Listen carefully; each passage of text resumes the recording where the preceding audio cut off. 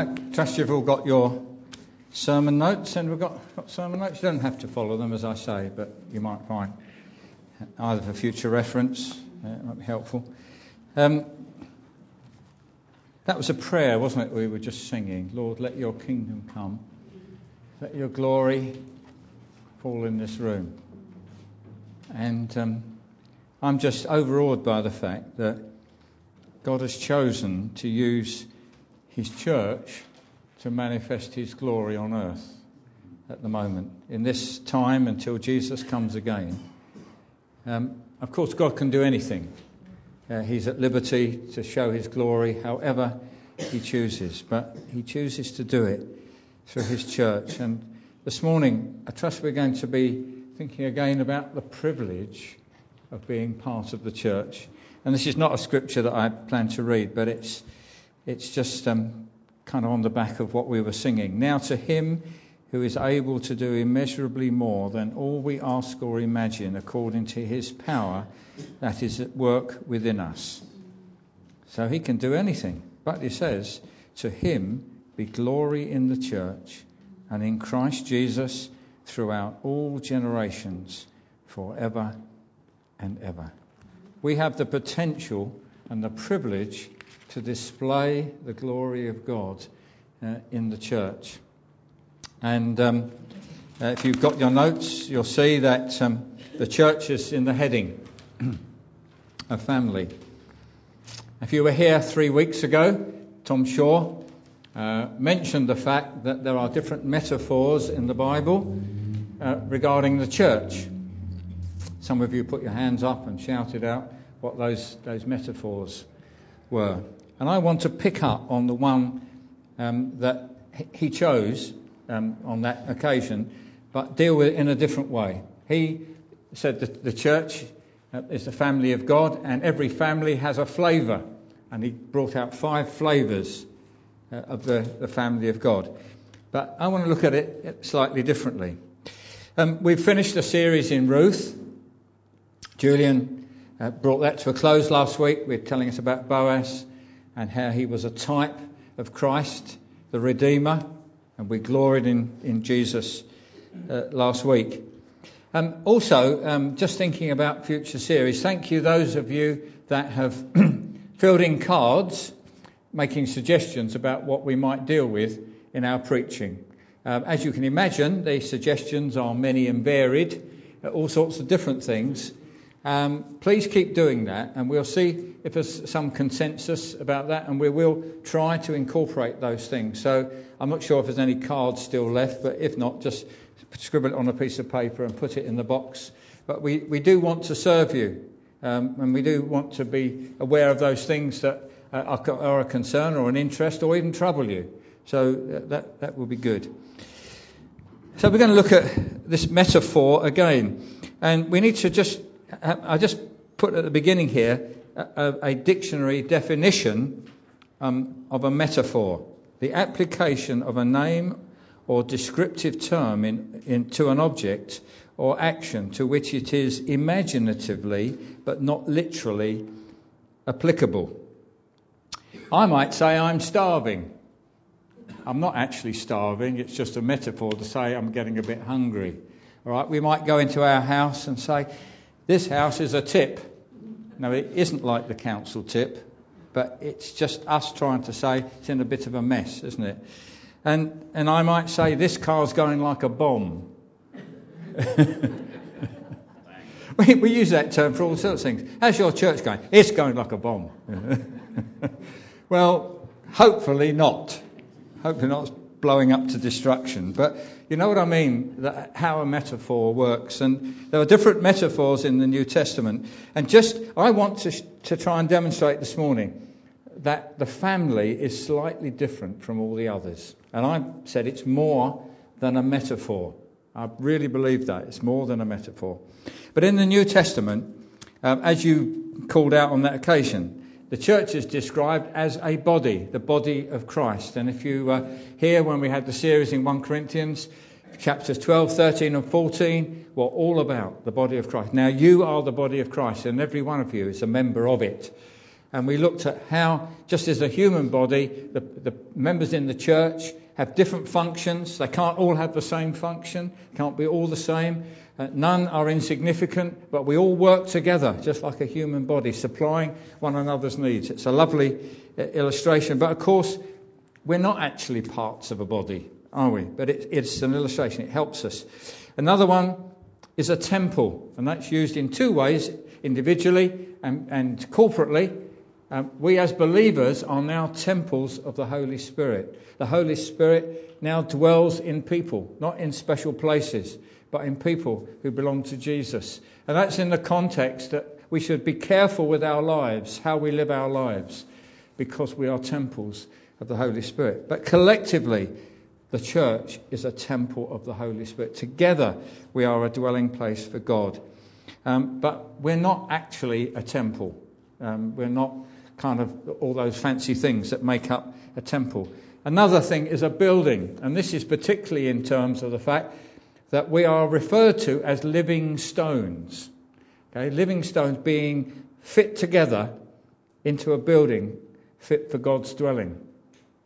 I'm always amazed when I look at particularly older buildings, ancient buildings, before they had any fancy machinery and diamond cutters and all the rest of it, how stones in a building were so wonderfully fit together. And that was all hand-tooled, and the precision is amazing. And this illustration is to say the fact that we're all different. We're bits of rock hewn out, but God is shaping us so that we fit together and that we work together. Now, we might say somebody's a brick, and what we mean is they're solid and dependable. Fred, you're a brick. Yeah, it's great, isn't it? But you're not really a brick. You're much softer than a brick, okay? Next week and the week after, we're going to look at another metaphor, which is the bride. That's the final, I think, the final metaphor for the church in the New Testament. I won't steal the thunder of those preaching that.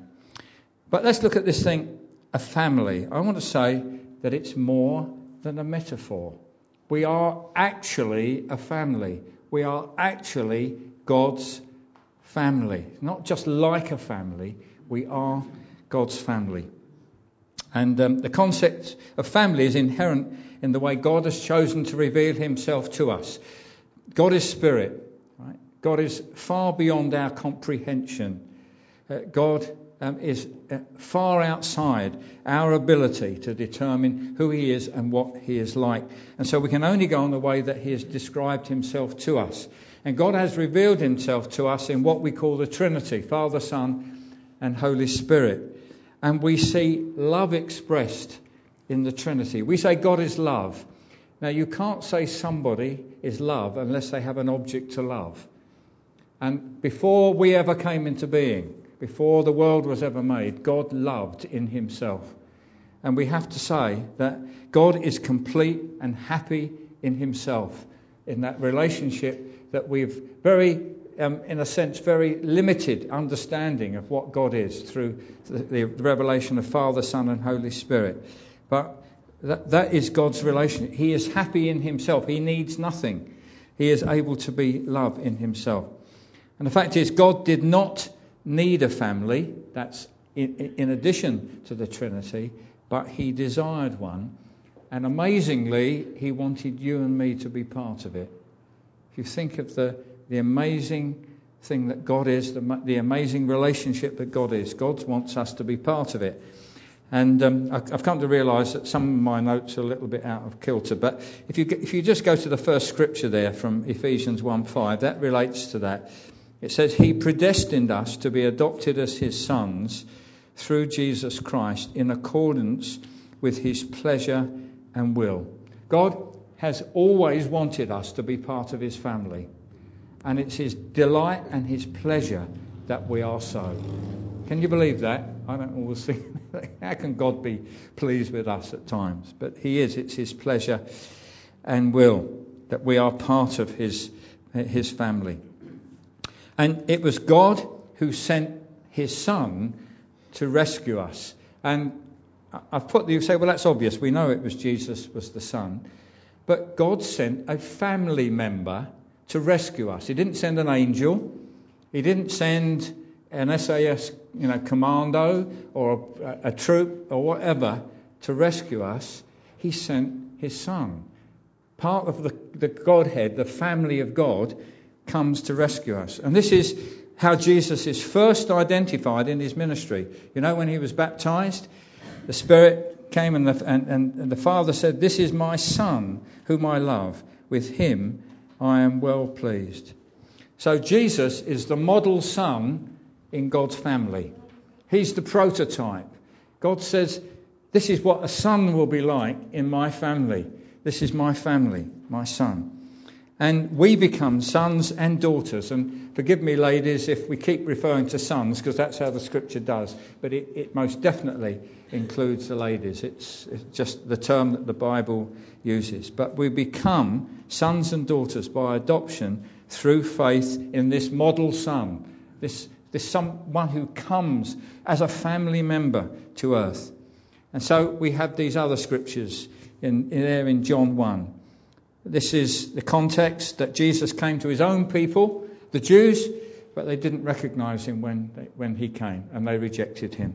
But it says, "Yet to all who received him, to those who believed in his name, he gave the right to become children of God, children born not of natural descent, nor of human decision or a husband's will, but born of God."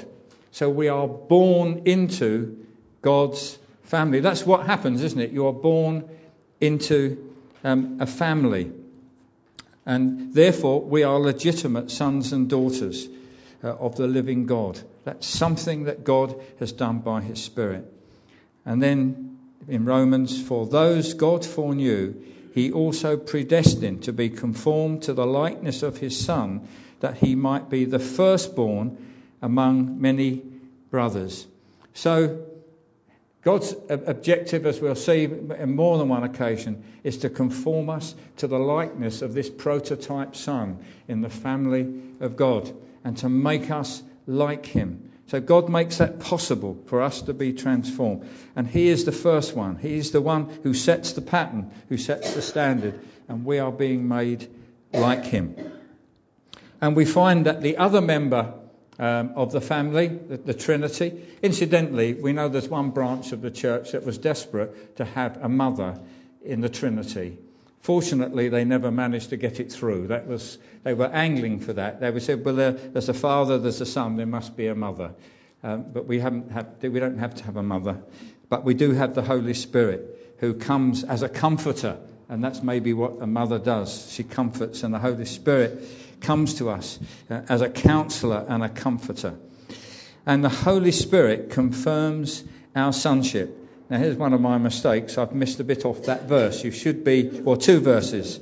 It should be Galatians 4, 6 and 7. And it reads, "Because you are sons, God sent the Spirit of his Son into our hearts, the Spirit who calls out, Abba, Father." And then it goes on, "So you are no longer a slave." We're no longer just here to serve God, to do his bidding, but a son. "And since you are a son, God has made you also an heir." It tells us in Romans that we are joint heirs with Christ. We are heirs of God, joint heirs with Christ, just the same as God's prototype son, as it were. So this is absolutely fantastic. God, by his Spirit, another family member comes alongside us and tells us in our spirits that we're God's children. Well, natural families are wonderful, but they are temporary. Have you noticed how politicians and others are getting concerned about the destruction of the family in our nation? That's partly in the context of marriage. They are concerned that whereas marriage was the thing that helped to constitute and support and protect a family, now people are choosing other ways of having children and relating to one another. And there's a lot of concern. And apparently, well, I saw on the news yesterday that in Westminster Cathedral, which is the Catholic cathedral, they had a celebration of marriage. And people who've been married many, many years were there. And they were there celebrating and restating their vows. many of them have been married 50 or more years. And they're saying, we need marriage in our community. We need marriage in the world. We need that commitment one to another. But as I say, as wonderful as families are, particularly when they're supported by marriage, but they are temporary. But God's family will last forever. So 2 scriptures here. God's family now, therefore, as we have opportunity, let us do good to all people, especially to those who belong to the family of believers. We are a family of believers. God says we should love him first of all, then we should love our neighbour as ourselves, then we should love our enemies. But there is a special love, and we'll come on to that is in the family of God. He said we should do good to everyone, especially those who are in the family of God. But this family is also eternal. It's not just for now. For this reason, Paul says, I kneel before the Father, from whom his whole family in heaven and on earth derives its name. So there is an everlasting, eternal family, a forever family that we're part of. And that family extends beyond this life. It's those who've gone before us. Those believers in the Old Testament are part of God's family. And those Christians who have died before us are part of God's family. And we are together. It's an eternal, wonderful family. And if you noticed, but I've actually misquoted that. Up here it says, you were formed for God's family. And I put in the notes, we were formed. But that's fair enough. It's good, isn't it? But that's Rick Warren. We were formed for God's family. What that means is when we were saved, when we were born again by the Spirit of God, when we became new creations, it was so that we could be part of another family. Right? Earthly families are great, and we should be loyal to our earthly families. But God's family is even greater. And it's absolutely wonderful. We were formed, we were transformed, if you like, in order to be part of God's family. But God did not intend that any of his family members should be isolated or independent. Now we know that that's not possible for some Christians. Some Christians, beyond their own ability, are isolated. They may be in prison. They may be the only believer, in an alien country. But God's intention is not that we should be independent or isolated. Unfortunately, independence is a kind of spirit of our age, isn't it? That everything is designed to help you to make it on your own. You can live in front of your computer and manage your life.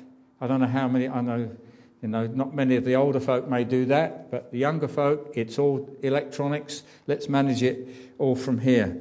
And you don't have to go to the shops anymore. You order it online, and Tesco's and Sainsbury's will deliver it to your door. You don't have to interact with any people in the shops. Isn't that good?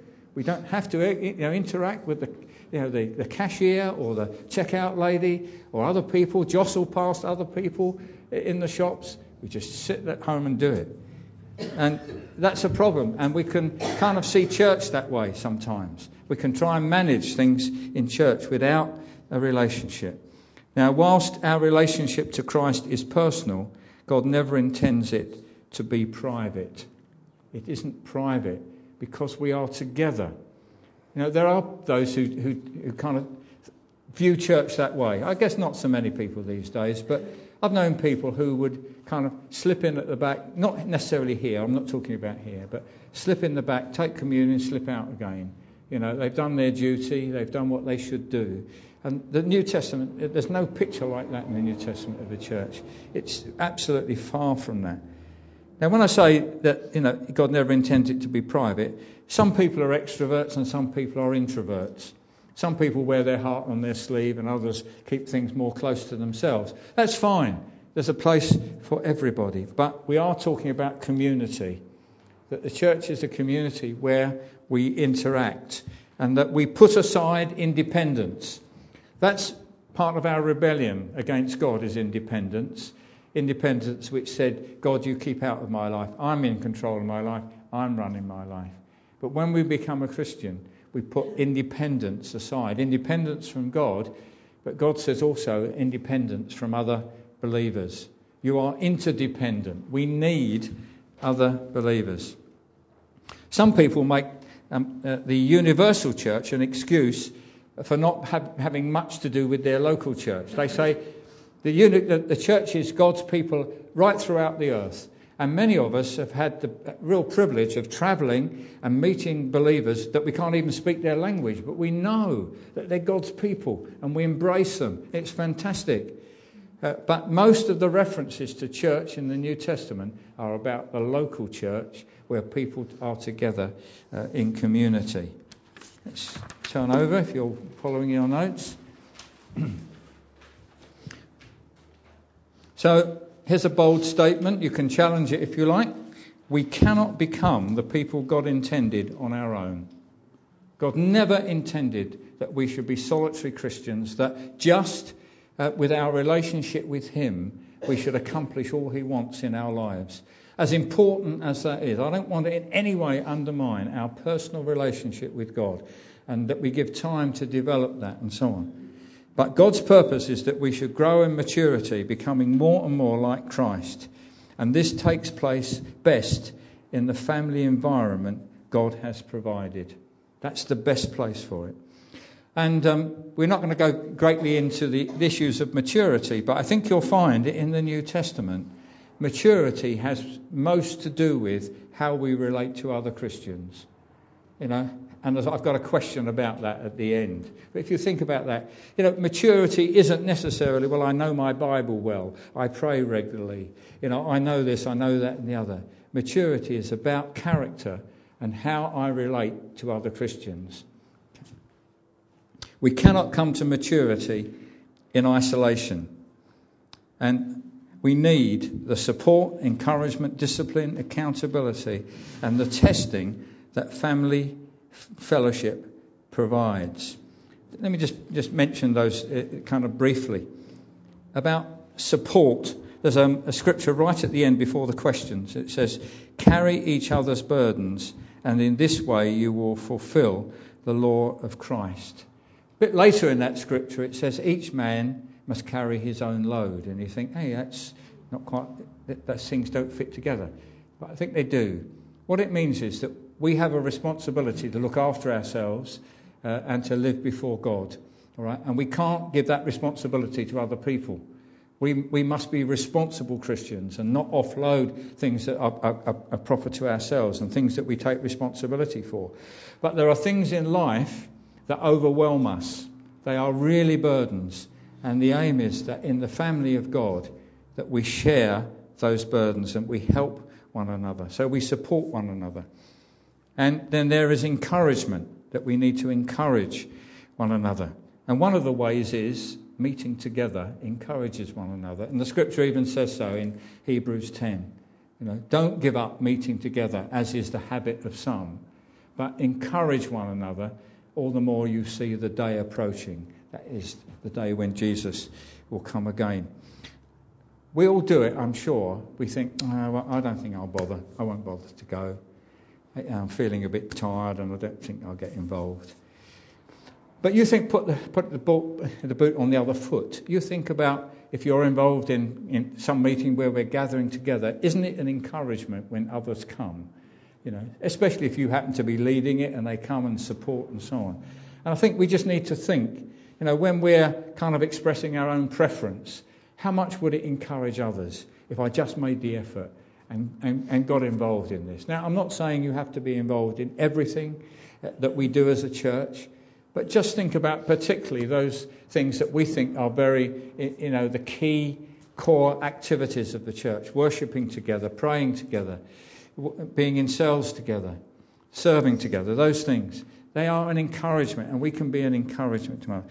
Discipline, that we all need discipline. Any family without discipline gets into chaos, doesn't it?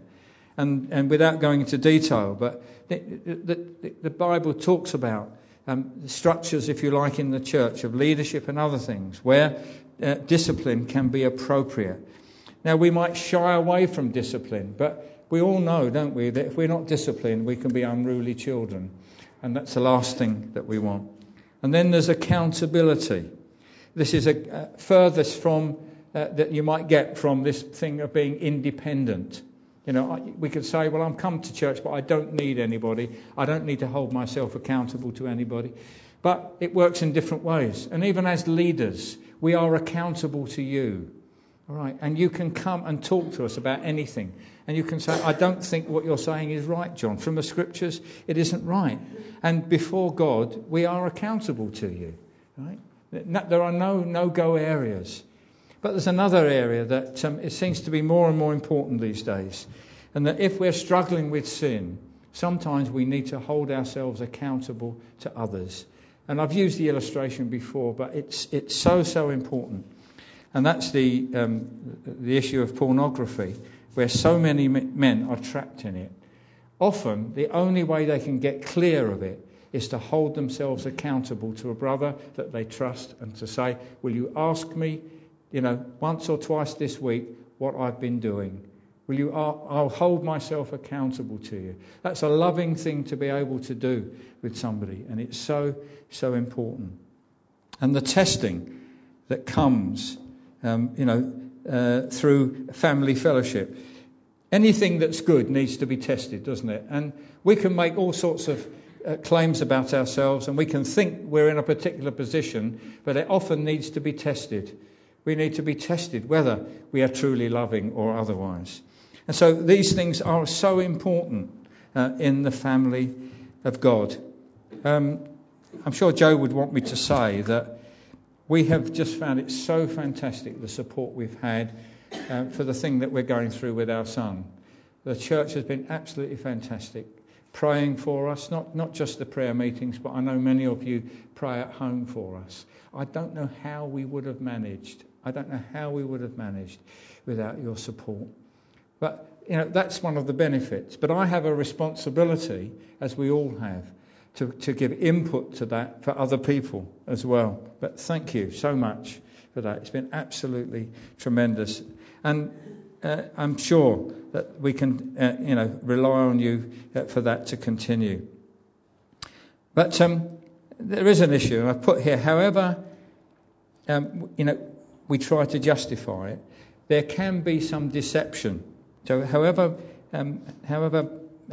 much we try to justify, if we withdraw from or become careless about fellowship, it's usually a symptom of spiritual decline and we deceive ourselves. Right? So when we're feeling a bit off colour and we want to withdraw or we're a bit casual about things, it is usually an indication of spiritual decline. It isn't necessarily always the case. People may not come because they're ill, or they may have family responsibilities that they may feel they have to withdraw for a moment, and it's quite legitimate. In most cases, that's done in fellowship. We share the needs and we say, fine, please you don't feel obliged to come. You need to be looking after your family. You need to be doing this, that and the other. But people do get deceived, and you may have heard people who have drifted off and you meet with them and you say, look, we're so sorry that you're not with us now. Oh, there's no problem. In actual fact, I'm praying more and I'm reading my Bible more. And I'm thinking, well, the Bible actually says don't neglect to meet together. And there's so much there which is all about community and how we should be together. And if we've got difficulties, we work those out together. We don't go and isolate ourselves and then try and justify it. But that's a generalisation. There will be exceptions, of course. But the church is God's primary means of our sanctification. That is, the process of making us more like Jesus. We have to ask the question, do you want to be in this life more like Jesus? You don't have to put your hand up or say yes or otherwise, but just think about it. Do you actually want to be more like Jesus?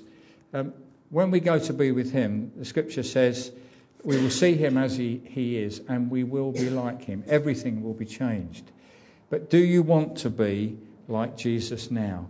Well, if you do, you need the church to help you in that process. So the church is where we belong. This sense of belonging is so important. Paul says, you are no longer foreigners and aliens, but fellow citizens with God's people and members of God's household. No matter what your experience, whether you've been a refugee, whether you've had a good family, whether you've had a difficult family, whether you felt there was nowhere where you belonged, you belong now. You belong in God's household because Jesus has purchased you with his own blood. Right? He has made you a son or a daughter of God, and you belong. And I'm sure many of you have done Bible studies on this word together. It appears so many times in the New Testament. And sometimes it just means that the Christians gathered together. But there's some more specifics, and there's some put down here. Examples are joined together, built together, heirs together, fitted together, held together, and then finally we will be caught up together with the Lord in the air. It's all about being together. And if we were to read in the Acts of the Apostles about those early believers, they had everything in common. They met together, they prayed together, they studied the apostles' teaching together. Everything was together. An amazing community of people, many of whom probably didn't know one another before that day of Pentecost. So committed to a church family identifies us as a genuine believer, or as genuine believers. So if we're a disciple of Jesus, what is going to identify us? Being a disciple was not uncommon in the time of Jesus. You would have rabbis, and they would have people who travelled with them who were their disciples. And in many cases, they would take on the characteristics of those men. If you're with somebody for any length of time, you start using their phrases, all right?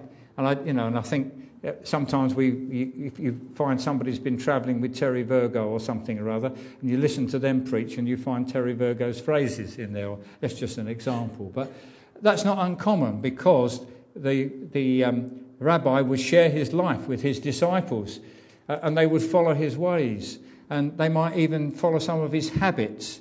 In the way that he did things and so on.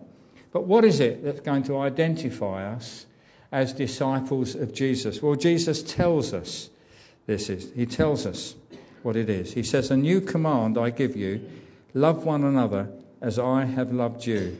So you must love one another. By this all men will know that you are my disciples, if you love one another." So that's the test, how we love other Christians. So if we're not thoroughly involved in church life, as circumstances allow, I accept that.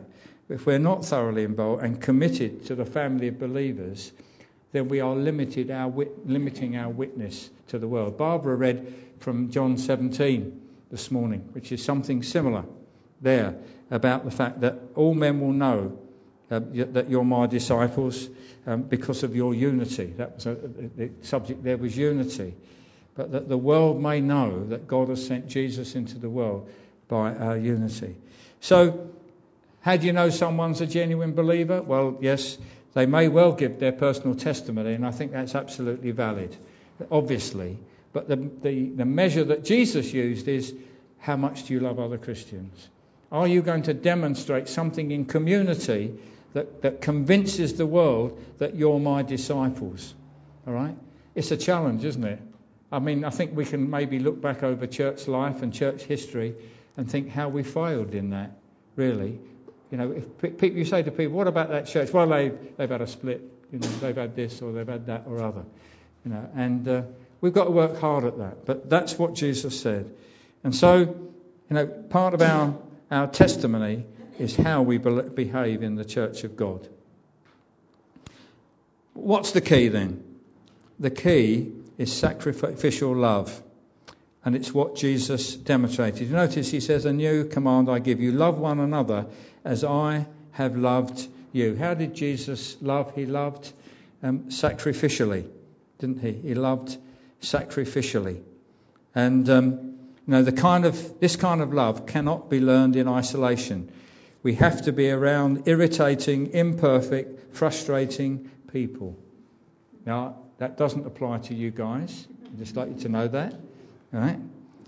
But didn't Jesus have some frustrating people to work with? All right? Didn't he have some people that he had to, amazing. He kind of discipled them in a group, didn't he? They all knew what Jesus was saying about the other one. It was like corporate discipleship. But one betrayed him, the other denied him.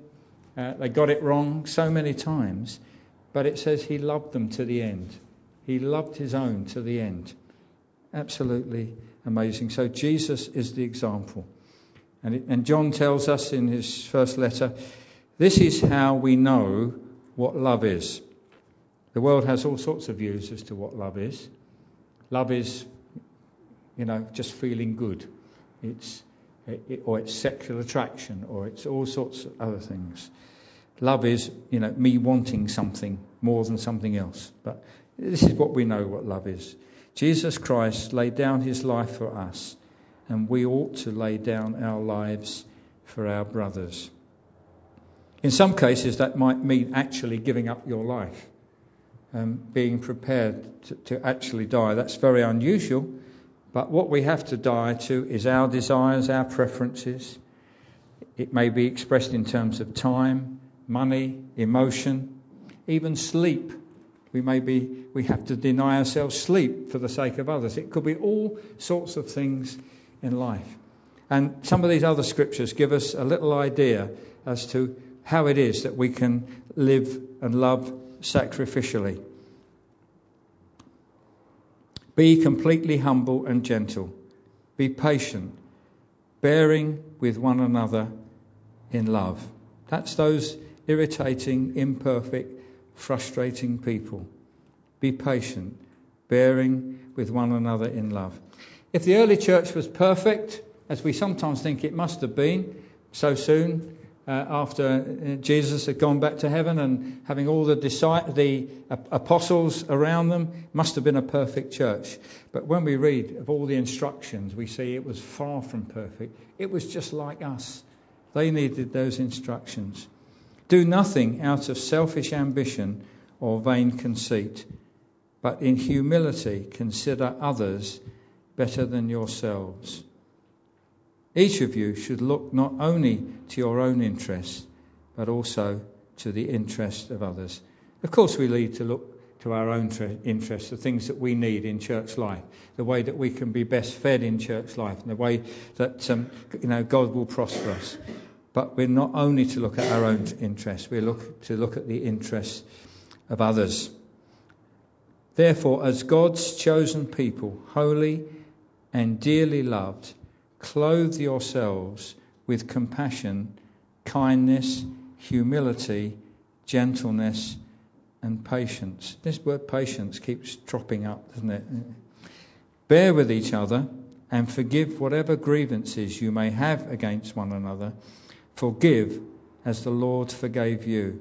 And over all these virtues put on love, which binds them all together in perfect unity. If you like, that's the theory about what we should be doing, right? And I don't really want to make this a heavy thing, because in so many ways this church demonstrates those things. And I said personally, we have just known such love from you guys that we're overwhelmed by it, and it's absolutely fantastic. But we always have to challenge ourselves over these issues. It's so important that we do that. And I've put some questions here. I know that certainly our group is not, we're having a social this week, so we won't be looking at these. But even if you don't deal with these in a group, just have a look at these questions and ask yourself whether, God would, you need to call on God to help you to live as he wants you to live in his family. We have huge privileges and blessings in being in the family of God, don't we? I trust that you know that it's wonderful blessings. But we also have responsibilities. With privilege always comes responsibility. But let's start with the privileges. How would you describe the privileges and benefits of being in God's family? Write some of those down, how you've been blessed. What are the privileges that you know from God and from one another? How would you describe a mature Christian in terms of family relationships?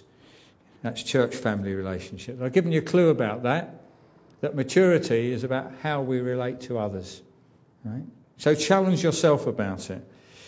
Number 3, what do you find most challenging in terms of the quality of relationships God looks for? And those scriptures will give you a clue.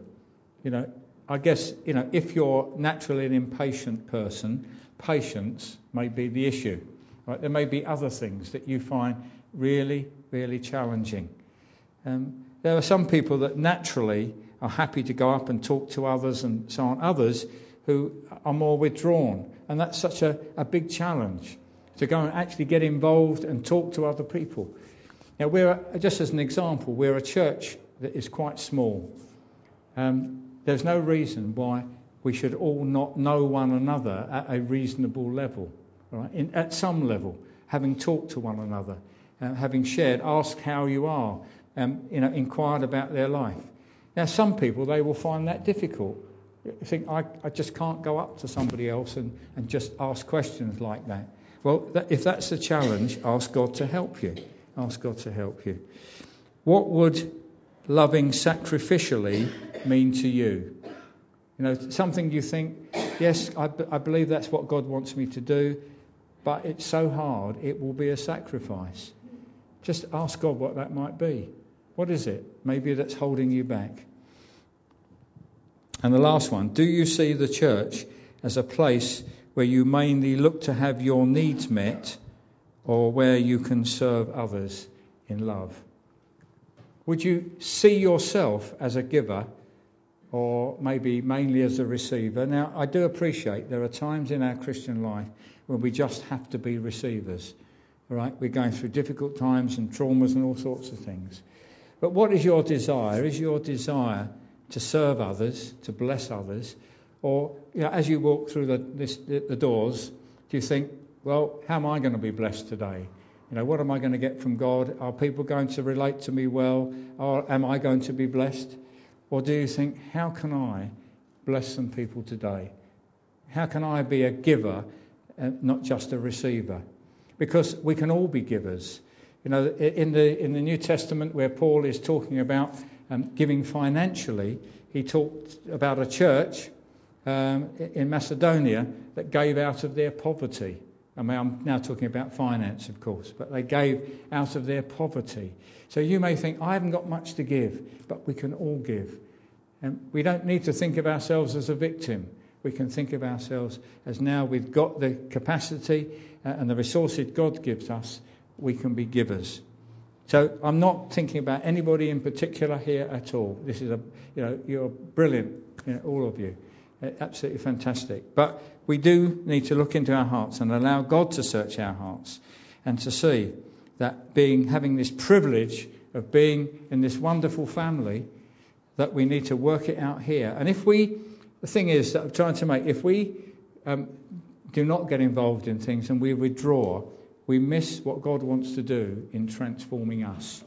Some of those things might be difficult, but it's often the difficult things that work well in terms of being transformed into the likeness of Christ. So the church, a metaphor, family being the metaphor for the church, I think it's more than a metaphor. I hope you've seen that it is actually a family. We are part of God's family, which gives us wonderful privileges, but also responsibilities.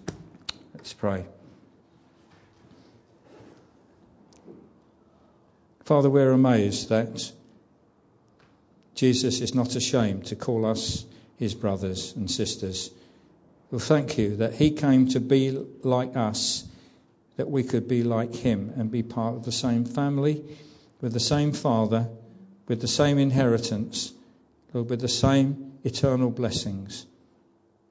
Father God, we thank you so much for what we've already experienced of what it is to be in your family. Lord, thank you for those that have blessed us and loved us and served us, Lord, and given themselves sacrificially for us. Father God, I ask you that you, by your Spirit, Lord, will help us to play our part. Lord, to find the energy of the Holy Spirit to cause us to face up to challenges and, Lord, to know what it is to love sacrificially. Father, will you help us in Jesus' name? Amen. Okay.